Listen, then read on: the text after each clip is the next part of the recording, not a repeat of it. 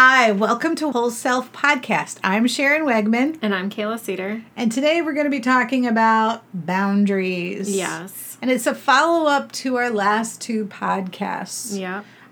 The first one we did was on the mental load of women, and we really talked about there's often a large disbursement of chores, activities, information that the women carry in the household, and it is causing more and more divorces. Mm-hmm. So we talked about the mental load of women, and we fed into weaponized incompetence, which, as a refresher, is intentionally doing something poorly or neglecting it entirely with the purpose of getting out of having to do that again. So I know the example was a lot of the household stuff, parenting, things like that. How am I doing it so poorly that I'm not going to be asked to engage in this task again? Again, putting things on the women, exacerbating the mental load.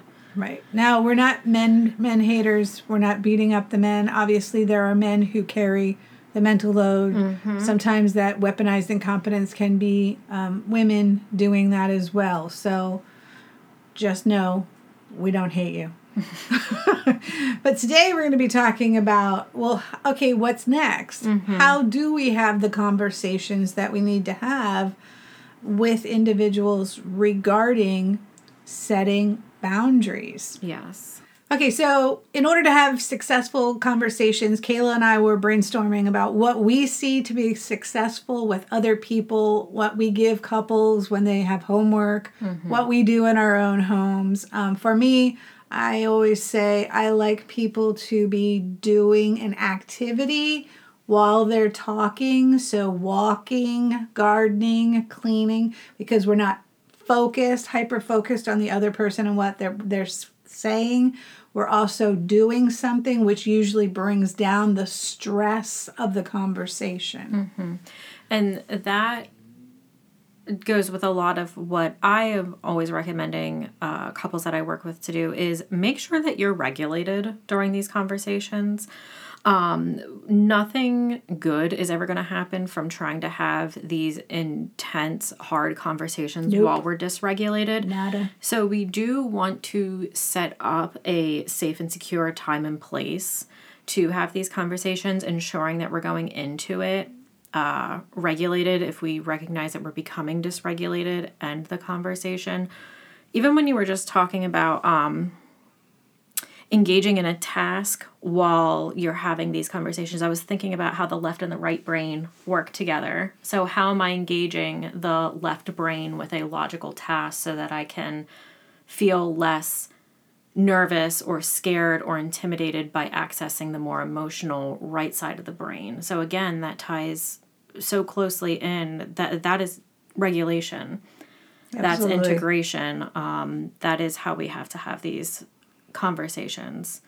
Absolutely. So I think a lot of people have this image based on movies or television where you sit down across from another person and you have this hard conversation. Mm-hmm. But when that's occurring, that generally causes a lot of dysregulation mm-hmm. in the other person. And so in order for this conversation to be successful, I always say, do an activity, walk, whatever. Even if you're sitting in the car driving, mm-hmm. you're actually not looking at the other person. Mm-hmm. But you might have to do a specific mindful activity, like maybe pinching the muscle between your index finger and your thumb to just keep yourself in a regulated state. Mm-hmm. That's a common relaxation skill. So mm-hmm. can't show that on a podcast, but that's a way to stay mindful in a conversation. Mm-hmm.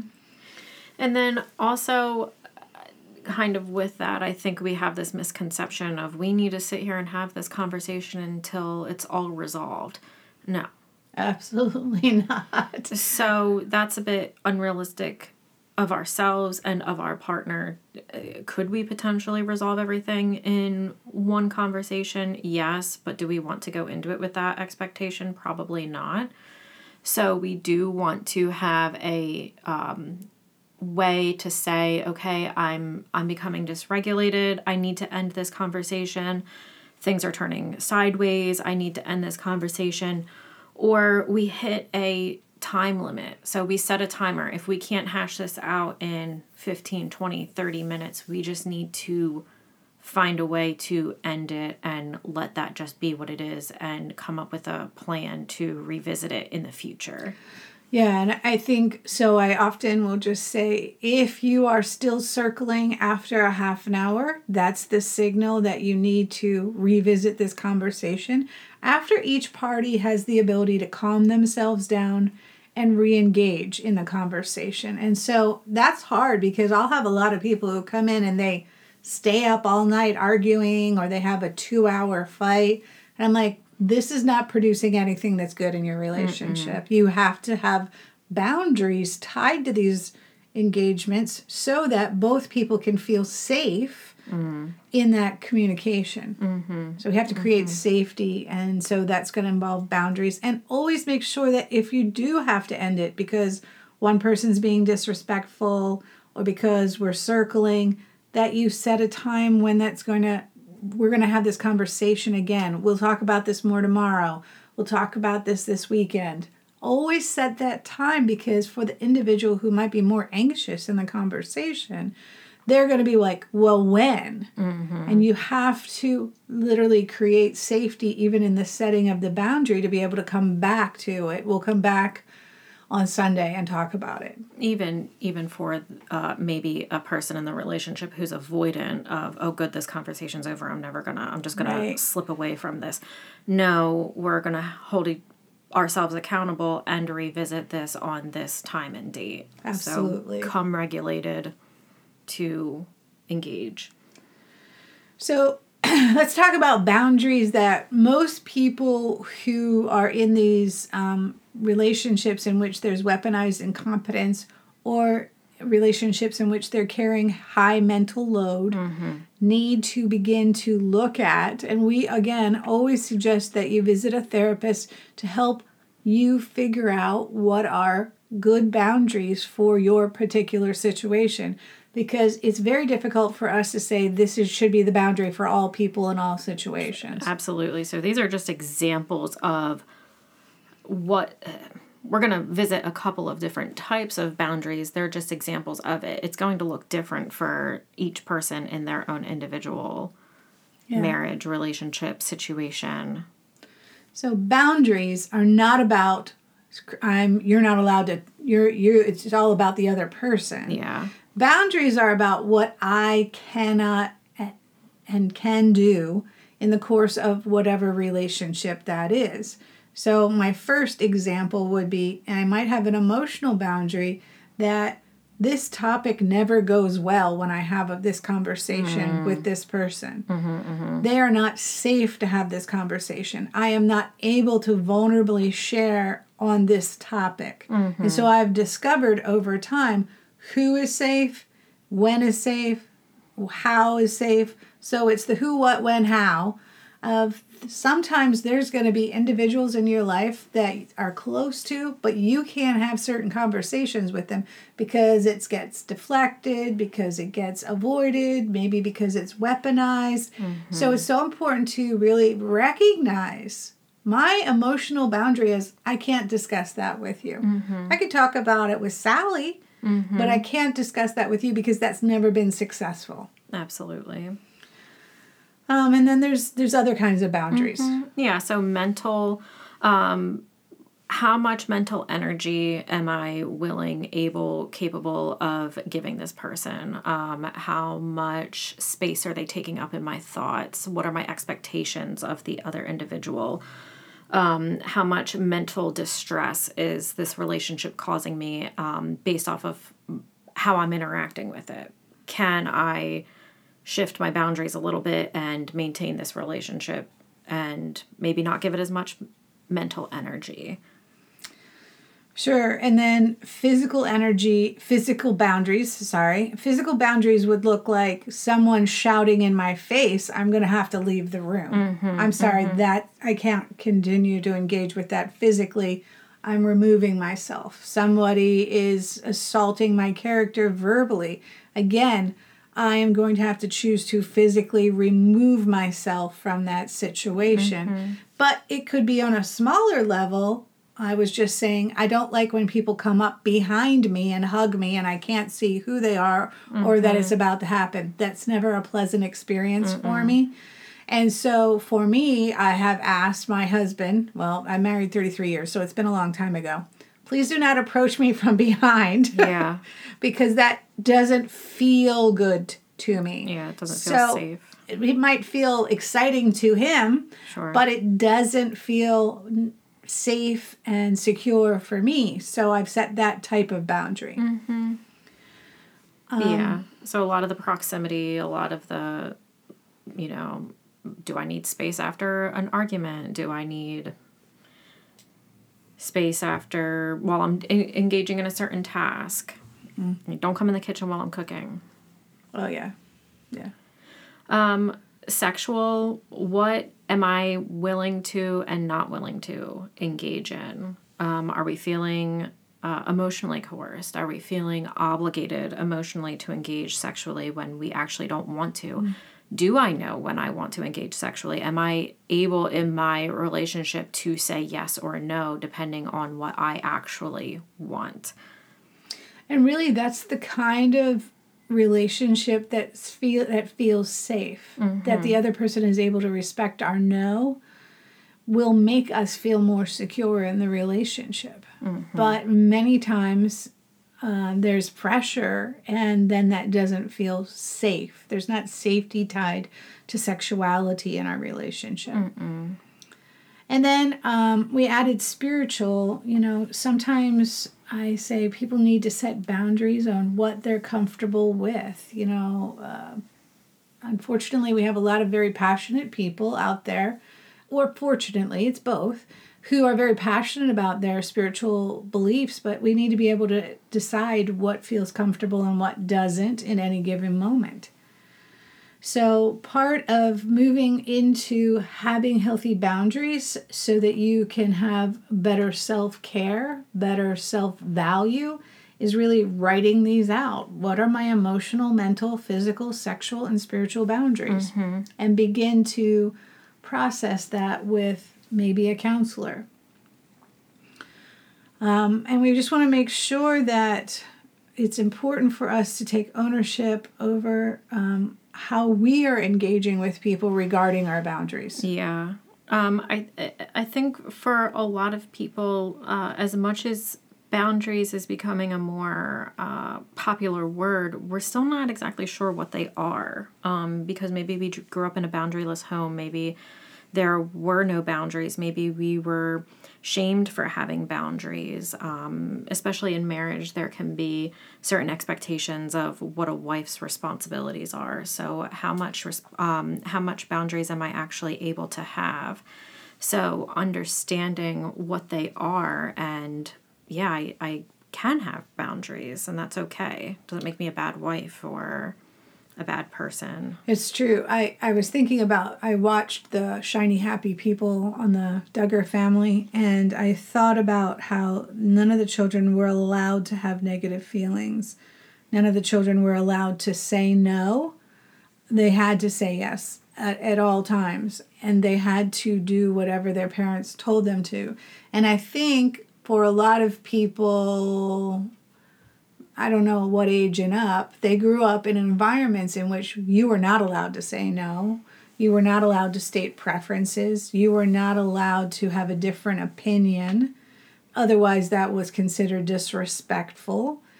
And so our challenge is navigating that with our own children to be able to validate their feelings without enabling poor behavior.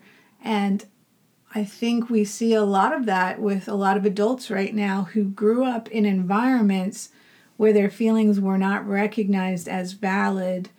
It was always moving towards, no, you must respect authority. I can't help but think, even just with that example, of how sometimes spiritual boundaries can get weaponized to, in a way of like, you must honor your mother and father. You're not allowed to have a different feeling or emotion, or what the church says about certain obligations of women in a marriage, of how our gender roles and marital roles reinforced in a negative or weaponized way that really disempowers a lot of women. And again, bringing it back to the boundary aspect of it, how has this stolen my ability to self-advocate for myself, to have boundaries, to engage in a healthy way in these relationships? How has lack of boundaries led to very poor affect and emotional regulation on my part? Yeah.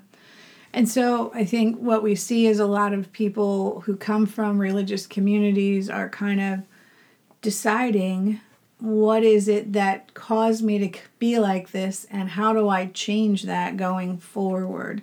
So it's very hard when you've been raised to be a pleaser of your parents to set boundaries. Absolutely, because often if we were raised to be a pleaser, then we're taking that engagement in relationships into our marriage as well. So how is that affecting the mental load? How is that affecting weaponized incompetence? How is that affecting lack of boundaries in the marriage? Right. And if they get upset with my boundary, do I then feel the need to back off with my boundary? Well, they're upset. That's enough. No, get that. It's never enough. Yeah. Because they're going to learn, the more they are angry, the more you'll let go of your boundaries. So it's really something that you need to work on. And that's, again, we're going to always point you back to therapy, to find somebody who can validate your feelings, validate your thoughts, so that you can be moving towards, even though this feels super uncomfortable, I still know it's the right thing for me, and this is not going to change if I continue to enable the situation by taking care of the fact that they're angry, that they are sad. It's not my job to take care of their feelings, but we have set it up in our relationship that I am taking care of their feelings. And that's a lot of what boundaries are, is where do I end and you begin? It is not to control. It is not to necessarily change the other person. It's, okay, whatever's happening now, my level of engagement is not working well. So I need to reconfigure this for my own mental and emotional well-being. And again, when we bring it back to the basics of boundaries are where I end and the other person begins, that also means that their feelings are their feelings. I don't need to take on responsibility for their emotions. If my partner is sad because they made me feel sad, that doesn't mean that I don't get to feel sad anymore. I don't need to emotionally caretake my partner because they had an emotional, quote unquote, consequence, so to say. Yeah, and I say to people all the time, if you feel guilty setting a boundary, you're probably doing the right thing. People perceive that guilt is the essence of I am doing bad, but that's because they were shamed as their form of correction. But guilt and when it comes to boundaries is usually the evidence that you were doing the right thing and taking back ground that you had given away. Taking back ground that we've given away. I really, really, really like that, especially when we consider how the mental load and weaponized incompetence is this encroaching on boundaries, of how much of this was my mental and intellectual property that a partner felt entitled to. How do I reclaim that for myself and say, you need to use your own brain because my brain can't work for the both of us. I need to start caretaking for myself more because it's too much. Yeah. So again, we're trying to create a sense of value for self is going to impact all of your relationships positively. But if you've been codependent with the other person, which is taking care of their responsibilities, their feelings, their whatever, they're not going to experience that initially, but in the end, there will be a healthier relationship in which there's mutual respect that did not exist before. Yes. So we talked about a couple books that or authors that we like when it comes to boundaries. That would be Townsend. Henry Cloud and John Townsend have written a wide variety of books. If we're specifically talking about marriage, we like Boundaries in Marriage is their book, but they have a boundary book on every population there is. Yes. Children, teens, leaders, problem people, etc., etc. And we also like Dr. Twab. Yeah, Nedra Twab. Yes.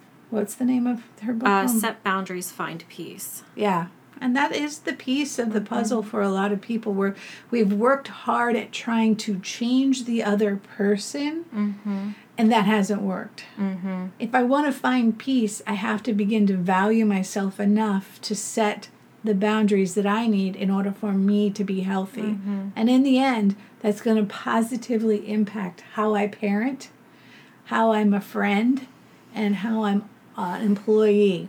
Yeah. Boundaries are amazing. Yes, they are. And then Melody Beattie, she's did a lot of work with codependency. Anything codependency, Melody Beattie. She's got a podcast, blog, books. She's a great resource as well. So we'll link those books in the show notes, and if you liked what we were doing, please feel free to follow us on Instagram, Whole Self Therapist. Follow our podcast. We appreciate it. Thanks so much for joining us today. Thank you.